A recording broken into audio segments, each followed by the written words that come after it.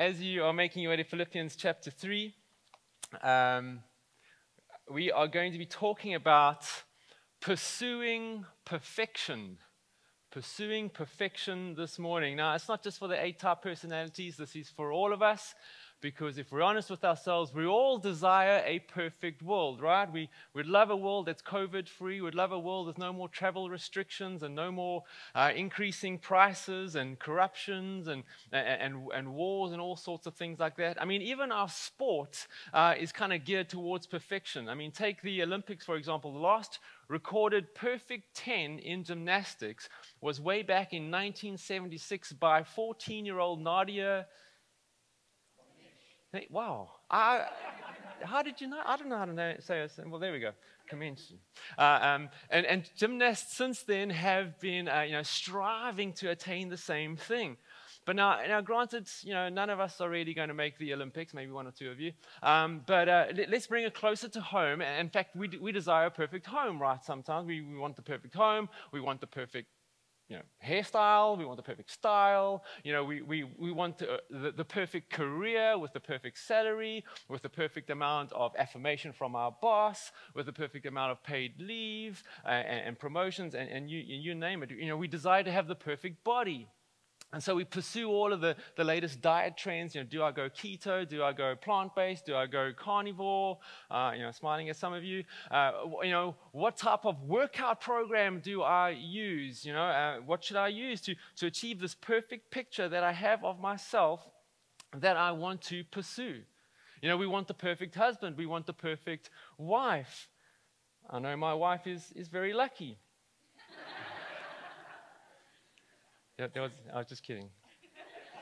So I'm going to be on the couch later. But in fact, sometimes we forget to ask, if we are the perfect person for them or for our friends or for our colleagues. And so on we can go. But the point is that we all desire in one form or another perfectionism. The problem with pursuing perfectionism in an imperfect world is that we discover that nothing really is perfect. In fact, meaning we might arrive at what we think is perfect, but then when we get there, we're disappointed by the anticlimax. And then we have to pursue something else. Or we realize that what we're striving to attain is actually unachievable, and so we simply give up or we burn ourselves out trying to achieve it. And with that comes all sorts of psychological consequences. But this is just how our world is wired. This is how we are wired. We're pursuing perfectionism. But have we ever asked the question, well, what about pursuing spiritual perfectionism? What about pursuing spiritual perfectionism? Is it possible to be the perfect Christian in this world? Can we become exactly perfect like Jesus in our lives? Some of us might say, yeah, I'm pretty close. Or some of us might say, I am like the worst Christian in the world. Do not look at me. And so what do? Here's what we're going to do. We're going to read the next section of Philippians chapter 3 and see what the Apostle Paul proposes for us in terms of pursuing spiritual perfection. Look at verse 12 with me. He says, not that I have already obtained this or am already perfect, there's our word, but look at this, but I press on to make it my own because Christ Jesus has made me his own.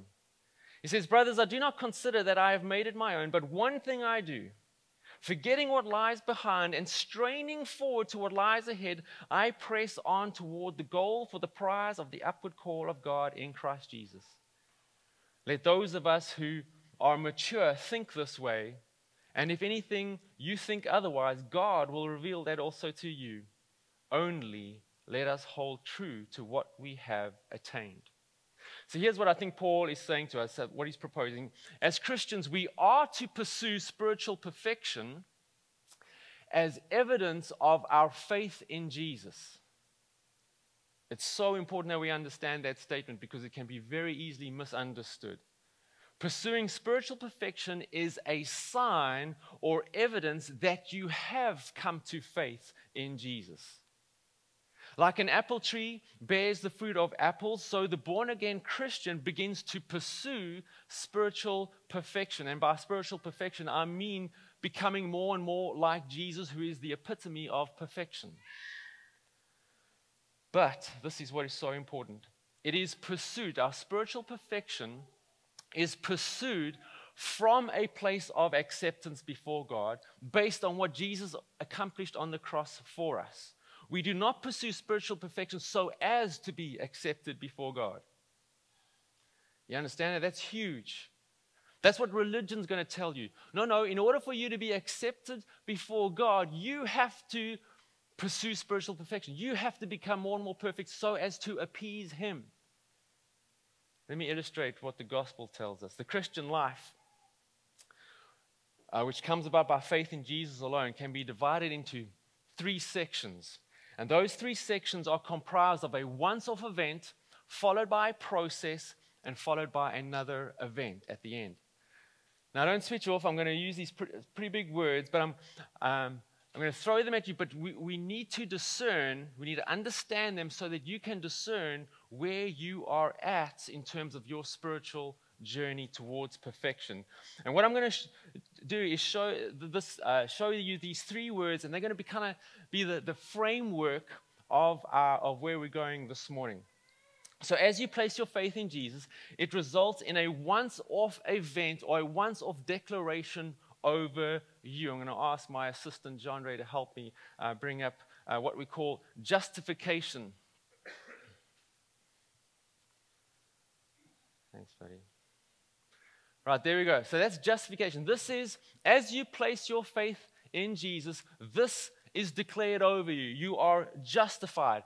All of your sin was past, present, and future, was placed on Jesus at the cross, and we receive His righteousness. All of His righteousness is attributed to us. This is known as the great exchange. Jesus gets all of our sin, and we get all of His righteousness. So that when God the Father looks at us, He declares us justified. He declares us righteous because He sees Jesus has paid the penalty for all of your sin. Another simple way of saying it is just as if we had never sinned. And we're also declared in this moment, upon our faith in Jesus, we're also declared that we are children of God. We're adopted into His family. We're adopted into His kingdom for all eternity. There are more glorious things pronounced over us, but that's the basic premise of this first event, our justification. And then from justification, we flow instantaneously into sanctification. Thanks, bro. And this is the process of growing in spiritual maturity, or becoming more and more like Jesus, or like we're saying, becoming more and more perfect like Him. So if justification is our position before God, then sanctification is our condition in this life. So think of it like this. Let's say you've been working at Foster's for the last couple of years, and you finally get promoted to manager. So that is the position that is declared over you. You are now a manager. And if you're an expat, then the fun begins, right? You have to go get a whole new work permit and all that kind of jazz. But most importantly, what you have to do now is grow in your understanding of what the manager's role is. You have to let go of, say you were a cashier, you have to let go of your cashier mindset and now begin to grow in what it means to take up the role of manager at Foster's. And so in the same way, your justification declares that you are righteous in Jesus, but now our sanctification means that we now have to grow in that righteousness that has been imputed to us. Meaning saying no to sin and saying yes to Jesus and His ways. Now, the most amazing thing about this process of sanctification is that we're not left to do it in our own strength. Jesus doesn't just simply, justify us, which He does all on His own. We don't contribute towards that at all. He does that for us. And then He doesn't say, okay, now all the best in trying to become perfect like me in your own strength and ability. Upon our faith in Jesus, not only are we declared justified, but we receive God, the Holy Spirit Himself, who makes His home in us, and He empowers us to pursue spiritual perfection, to pursue being more and more like Jesus. And then from sanctification, we'll eventually flow into the last event, glorification. Glorification. This literally is an event, This refers to the return of Jesus at the end of the age. And after judgment, he will usher in the new heavens and the new earth. And the book of Revelation tells us that God will be with us and we will be with God. We will be in his presence for all eternity. And we will get new glorious bodies. And when we're in these new glorious bodies, we will be fully, fully sanctified. We will be fully like Jesus. It won't just be a position that has been declared over us, but it will be our actual condition. And now the rest of our time together, we're going to be dealing now mainly with this middle section, this process of sanctification, and looking at our responsibility in growing and pursuing spiritual perfection or Christ-likeness. And so here are the 3 principles that we're going to look at this morning. We'll put them on screen. To pursue spiritual perfectionism, we need to have a holy discontent about where we're at, a holy ambition, and then lastly, a holy attitude. So number 1, we need a holy discontent. And a holy discontent means to have a holy or a good dissatisfaction about where we actually are in our spiritual journey. And I'm talking about a healthy appetite to grow in your walk with Jesus as opposed to sin or just kind of like a general apathy about your spiritual walk. So in other words, do we have this discontentment? Do we want to know Jesus more and more? Do we want more for our spirituality than we currently have? This is the start to pursuing spiritual perfection. Have a look at how Paul says it in verse 12. He says, "Not that I have already obtained this." What does he mean by this? He's referring to what we saw 2 weeks ago in verses 10 and 11, the things that we gain when Jesus becomes the all-surpassing worth and value in our lives. Remember, he spoke about the power of his resurrection. This power, the same power that raised Jesus from the grave is the same power that now works within us in and by the Holy Spirit that helps us change. And he says, and we'll eventually attain the resurrection of the dead, referring to our glorification. And so obviously he's saying, listen, I haven't attained that because I'm still alive and I'm writing this letter, even though Timothy's you're writing it down for me. I'm still alive. But then he goes on to say, or am already perfect. That word perfect was a common Greek word that referred to something that was fully grown up. It was used to refer to trees, mature trees that could now bear fruit. It was actually used of those lampstands where they have so many arms and you can, put so many candles in it. It was used to refer to a lampstand that was now full of candles.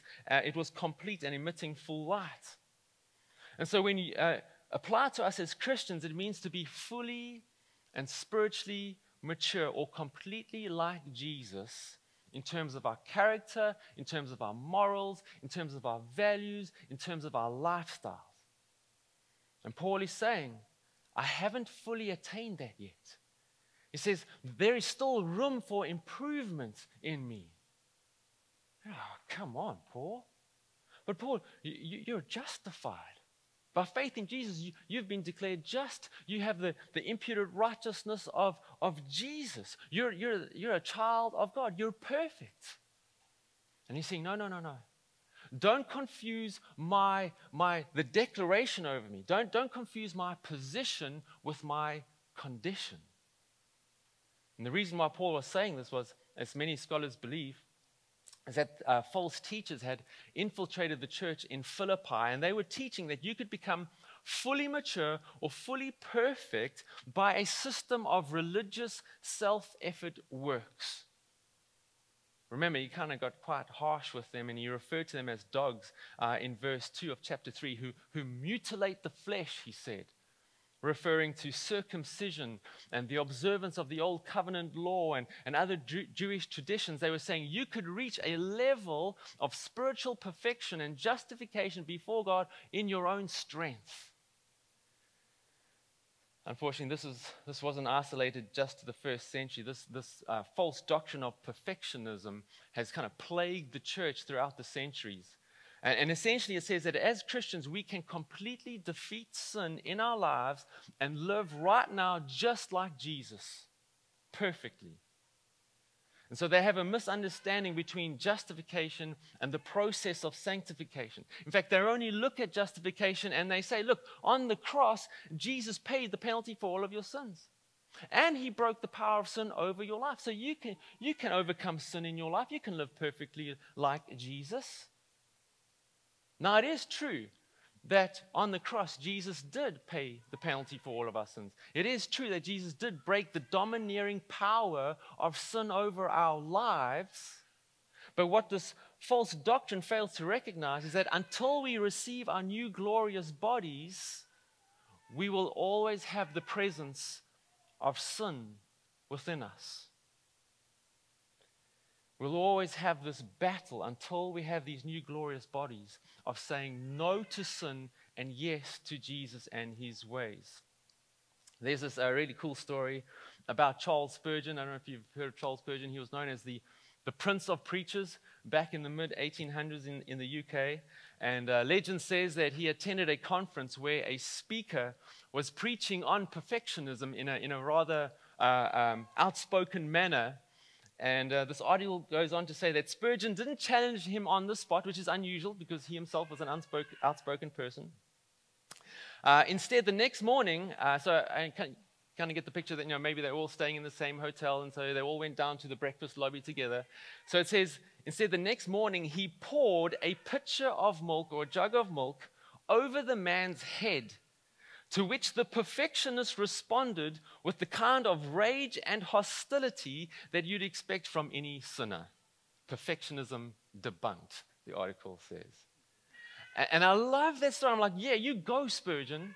There's no such thing as perfectionism in this age. It is such a deceptive doctrine, and it puts such a heavy burden on us. In fact, the Apostle John says in 1 John 1 verse 8, he says that if we say that we have no sin, he says we're deceived. And then he says, and the truth is not in us. But the opposite of the false doctrine of perfectionism is the equally false and dangerous deception of spiritual complacency. Spiritual complacency. This article I was reading goes on to say, and we'll put it on screen because it was just so good. He says, it is easy for me to criticize sinless perfectionism because I don't personally know any Christians who struggle with this doctrine. And it's true, you don't really hear about this false doctrine that much anymore. He says, however, I dare say that I know an entire evangelical culture that is complacent about sin. I don't think it's an unfair statement. As we look particularly at the church in the Western culture, I don't think it's an unfair statement. He goes on, he says, we've forgotten that sin is ugly and grotesque. The complete opposite to righteousness. The complete opposite to the righteousness that Jesus has given us. He says, we've forgotten that God's will for our lives is that we be holy. We've forgotten that what Christians look forward to above all else is Jesus returning to take away our sin completely, to rid us of the presence of sin. And I read that and I was like, whoa, do I feel that? Do you feel that? Above all else, we just can't wait for Jesus to return so that we can be done with sin. He goes on, he says, we've forgotten that anyone who truly desires that day to come will be obsessed with living a holy life now, referring to this process of sanctification. And I like to sum it up by saying a holy discontent, having a holy discontent. It's the opposite of complacency. I am not satisfied with my spiritual journey. I'm not satisfied in my growth in Christ's likeness and my war against my own sin. You see, also, spiritual complacency looks at justification and says, well, Jesus paid the penalty for your sins, and you have the righteousness of Jesus imputed to you. So why bother with this whole middle fighting of sin thing? You've got your ticket, you've been justified, you've got your ticket into heaven one day. So in the meantime, just live your life. Kick back. Paul is going to show us now that the fruit of justification is a holy discontent about our spiritual condition. Look at verse 12. He says, "Not that I have already obtained this or am already perfect, but I press on to make it my own, because Christ Jesus has made me his own." So in contrast to spiritual perfectionism, and in contrast to spiritual complacency, he says, I press on to make it. I press on to make spiritual perfectionism my own. I press on to make spiritual maturity my own. I press on to make Christ likeness my own. Now, Paul must have been a sports fan, because he often used sporting language to teach the truth. And that little phrase there, press on, refers to a sprinter. It means to sprint swiftly towards the goal, which is interesting, because the Christian life has often been described as a marathon rather than a sprint. And I think it's a pretty good analogy. But there are times when we will need to sprint. I have been known to dabble in a bit of jogging around the island. Well, that sounds too impressive. I've been known to jog around our block every now and again. And I take a slow, steady pace as I go along until I approach the most dangerous animal on this island. And that is a mother hen with her little chicks. Then my jog becomes a frantic sprint around this mother hen, because those mamas can get seriously aggressive if you get too close to them. And that's what Paul says. In fact, he writes to Timothy, his young disciple, and he says, hey, Timothy, flee youthful lust and pursue righteousness. He's saying, as you jogging along toward the goal of spiritual perfection, he says there will come times when you will need to sprint. You will need to sprint away from sin. You will need to sprint away from temptation.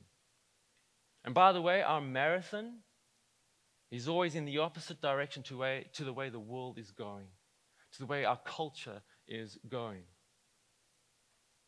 So beware of false water breaks along the way. False water breaks that say, hey, come on, chill, man. You've been justified. You've got your ticket. In fact, just stop running. Come and join us. Come and join us. Come and celebrate with us. Come and celebrate this way. Come and celebrate that way. Think about it. If the Apostle Paul, 30 years after his conversion, and a man blessed with the responsibility of writing down God's inspired holy word, says, hey, I haven't attained spiritual perfection yet. I'm not perfect like Jesus. I haven't arrived yet. I'm not satisfied with my spirituality. In fact, I hate my sin. Go and read about it in Romans chapter 7. So he says, so I'm going to press on with all of the means of grace that God has given me, the Holy Spirit and God's word. I'm going to press on to make holiness my own. So if the Apostle Paul says that, after 30 years of walking with the Lord, who are we to become complacent? So how do we know if we have become spiritually complacent, as opposed to having this holy discontent within us? One scholar said this. He said, it is a point at which you will find yourself insensitive to sin and defending yourself when you ought to be admitting your weakness and pursuing spiritual strength. I thought, wow, that's good. So let's turn that into two questions. Number one, what sin have we become desensitized to? Instead of fighting off our sin, we're fighting off the conviction of the Holy Spirit within us. And now we kind of no longer feel that conviction. We've kind of dulled it down. We've become desensitized to the shock and the ugliness and the grotesqueness of sin. Number two, what sin are we justifying? Maybe we say statements like this, well, it's not hurting anyone. In fact, no one knows about it. It's just me and my computer screen late at night. Or, well, it's consensual. I mean, if she's for it and I'm for it, then how can it be that bad? Well, this is the popular one today. I know the Bible says that about that, but look at the culture. Look at the times. Times have moved on. Times have rolled on. We cannot justify our actions by looking to culture, but rather to God's word to see where we need to repent and then press on towards spiritual maturity. But this then raises the question of motivation and ambition. To press on and pursue spiritual perfection in Jesus means we need to have a holy ambition. Point number 2. So, do we have a drive in us? And what is motivating that drive? Like I alluded to in the beginning, we don't often think of having a spiritual drive, do we? You know, we're so used to the world telling us, hey, you know, you've got to climb the corporate ladder. Hey, you've got to achieve this. You've got to achieve that. You've got to become this. You've got to become that. Remember, we identified those 4 underlying idols that drive us or give us ambition. We looked at the idol of comfort and affirmation and power and control, who are all telling us, hey, you've got to pursue this so that you can experience what we're promising you. But then we saw that they can never deliver on what they promise. Because only Jesus is the ultimate and true idol, and only He then can actually deliver on what He promises. And so therefore, He should be the source who motivates us and gives us a holy ambition. Look at verse 13. Paul goes on, he says, brothers, I do not consider that I've made it my own, but one thing I do, forgetting what lies behind and straining forward to what lies ahead, he says, I press on toward the goal for the prize of the upward call of God in Christ Jesus. Paul's holy ambition is to receive this goal, this prize of the upward call of God in Christ Jesus. This refers to our glorification. This refers to the return of Christ. And when He returns, we will be fully sanctified, just like Him, perfect, just like Jesus. Like I said earlier, our position of justification will match our condition of sanctification at the return of Christ, at glorification. How do I know this? Don't take my word for it. Let's look at what the Bible says. Look at what the Apostle John says in 1 John 3, verse 2. He says, beloved, we are God's children now. Right now, in this glorious middle, we are God's children right now. If you are a born-again Christian, you are God's child right now, because by faith in Jesus, you have been declared justified and adopted into His family. He goes on and says, and what we will be, so now he goes to future tense, and what we will be has not yet appeared, but we know that when He appears, we shall be like Him, because we shall see Him as He is. We will be fully perfect, just like Jesus. That's the prize, that's the goal that Paul is referring to in Philippians 3. But then I couldn't resist verse 3. He says, and everyone who thus hopes in Him, everyone who hopes in this process, in this marathon that we're on, and hopes for that moment, what do we do in the meantime? He says, purifies himself as He is pure. Even the Apostle John blows the false doctrine of perfectionism out of the water and spiritual complacency out of the water. There's nothing passive about this time that we're in until the return of Jesus. If our prize one day is to be like Jesus, then our ambition is to purify ourselves in the meantime. But the all-important question then is, well, how are we going to do this? Let's go back to verse 13 and let's look at Paul's strategy. He says, brothers, I do not consider that I've made it my own. So he repeats himself to drive home this point. But here comes his strategy. He says, but one thing I do. That's just a glorious statement right there. One thing I do. Paul was a focused man. One thing I do, he says, and that results in a 2-part strategy. He says, forgetting what lies behind and straining forward to what lies ahead. And he presses on towards this goal. What an amazing statement. I mean, think about it. Paul accomplished so much in his life. He planted numerous churches. He raised up so many disciples. He preached so many sermons. He wrote most of the New Testament. But all of that was simply fruit because of one main focus that he had. To become more and more like Jesus by doing 2 things. He says, forgetting his past and focusing on the way ahead. Forgetting what lies behind meant, in Paul's case, no longer relying on his self-righteous credentials to attempt some sort of spiritual perfection and justification before God. Remember in verse 5 and 6 of chapter 3, he went on and on about being circumcised on the 8th day, of the nation of Israel, of the tribe of Benjamin, being a Hebrew of Hebrews, and who was passionate and zealous, this passionate and zealous Pharisee who was blameless when it came to living out the law. And then he said, one day,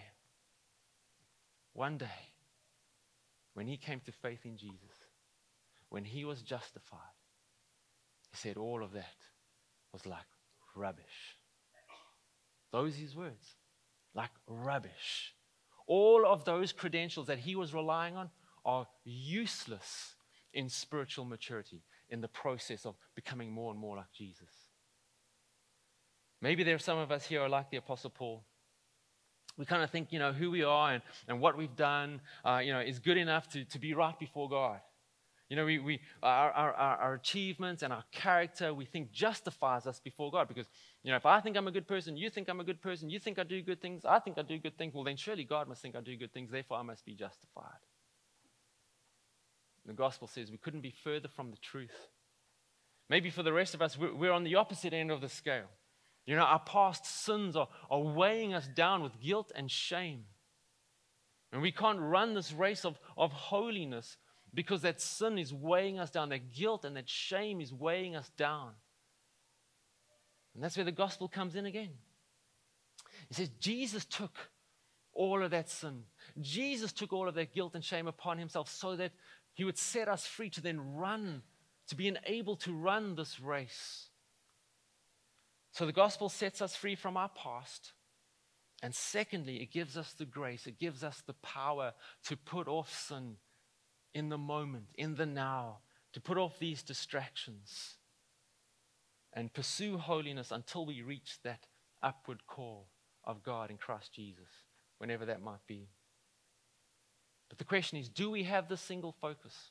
Do we have this holy ambition in everything that we do? Because this is another athletic analogy from Paul. The runner runs with this single focus towards the finish line, towards the goal, towards the prize. But as soon as a runner, maybe you've tried this out, as soon as a runner looks to the side, or as soon as a runner looks behind him to see where his competitors are, what happens? You run off course. You run out of your lane. You stumble, you twist your ankle, you sprain your ankle. So we have to ask ourselves, do we have a single holy ambition with our friendships to be like Jesus? Or are they causing us to turn to the side? Are they causing us to run out of our lane and stumble? Do we have a holy ambition at work to represent Jesus as best we can in our journey, in the place where we're at? Do we have a holy ambition in our marriages to be like Jesus? Do we have a single holy ambition in our social activities to represent Jesus, or are they causing us to stumble? Because this is the race that we're running, guys. This is the race that we're running towards our prize, towards Jesus himself. But holy discontent and holy ambition won't work without a holy attitude towards pursuing spiritual perfection. Last point. So just take a moment. What are your thoughts towards your spiritual growth? What is your outlook on your growth in Christ likeness? Is it the all-consuming passion of your life? Like, yes, I just want to become more and more like Jesus. Or it's like, yeah, I think I'm doing okay. Or I haven't really given it much thought, or I only think about it when I come to church. It's when I'm reminded of it. So let's assess our attitudes in light of what Paul says in verse 15. Look at this. He says, let those of us who are mature think this way, and if in anything you think otherwise, God will reveal that also to you. Only let us hold true to what we have attained. Now, if we understood the original Greek, it could sound like Paul was contradicting himself here, because that word mature is the same word that he uses for perfect that he used in verse 12, where he said that I'm not perfect or mature, and I'll I'll only achieve that spiritual perfection at the return of Jesus.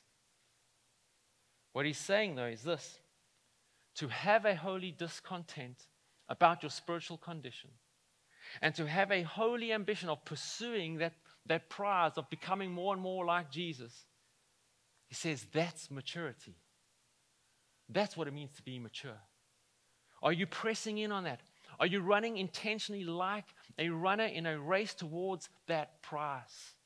That's the right holy attitude to have. That's mature thinking.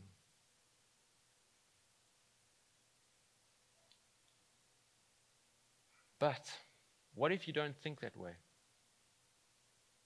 What if you think differently about your spiritual condition? Like, yeah, I'm perfect. Or like, yeah, it's neither here nor there. Paul says God will reveal that to you. Meaning God will convict us of our wrong thinking. He will convict us of our wrong attitudes. He will convict us of our wrong actions. In fact, that word means to expose. God's going to expose that to you. And He'll do it through the unction of the Holy Spirit within you. He'll do it as you read His Word, as you hear His Word being preached. He'll do it through the fellowship of fellow Christians, brothers and sisters coming alongside you going, hey, I think you're kind of drifting.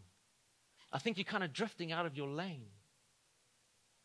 He'll do it through trials and circumstances. He'll do it through the consequences of our wrong thoughts and actions. That's why Paul says in verse 16, hey, rather hold to what is true. Meaning what we have attained. Hold on to what is true. Hold on to your justification by faith in Jesus. Hold on to your focus of running the race, of pursuing perfection. Hold on to that glorious prize one day of becoming perfect like Jesus.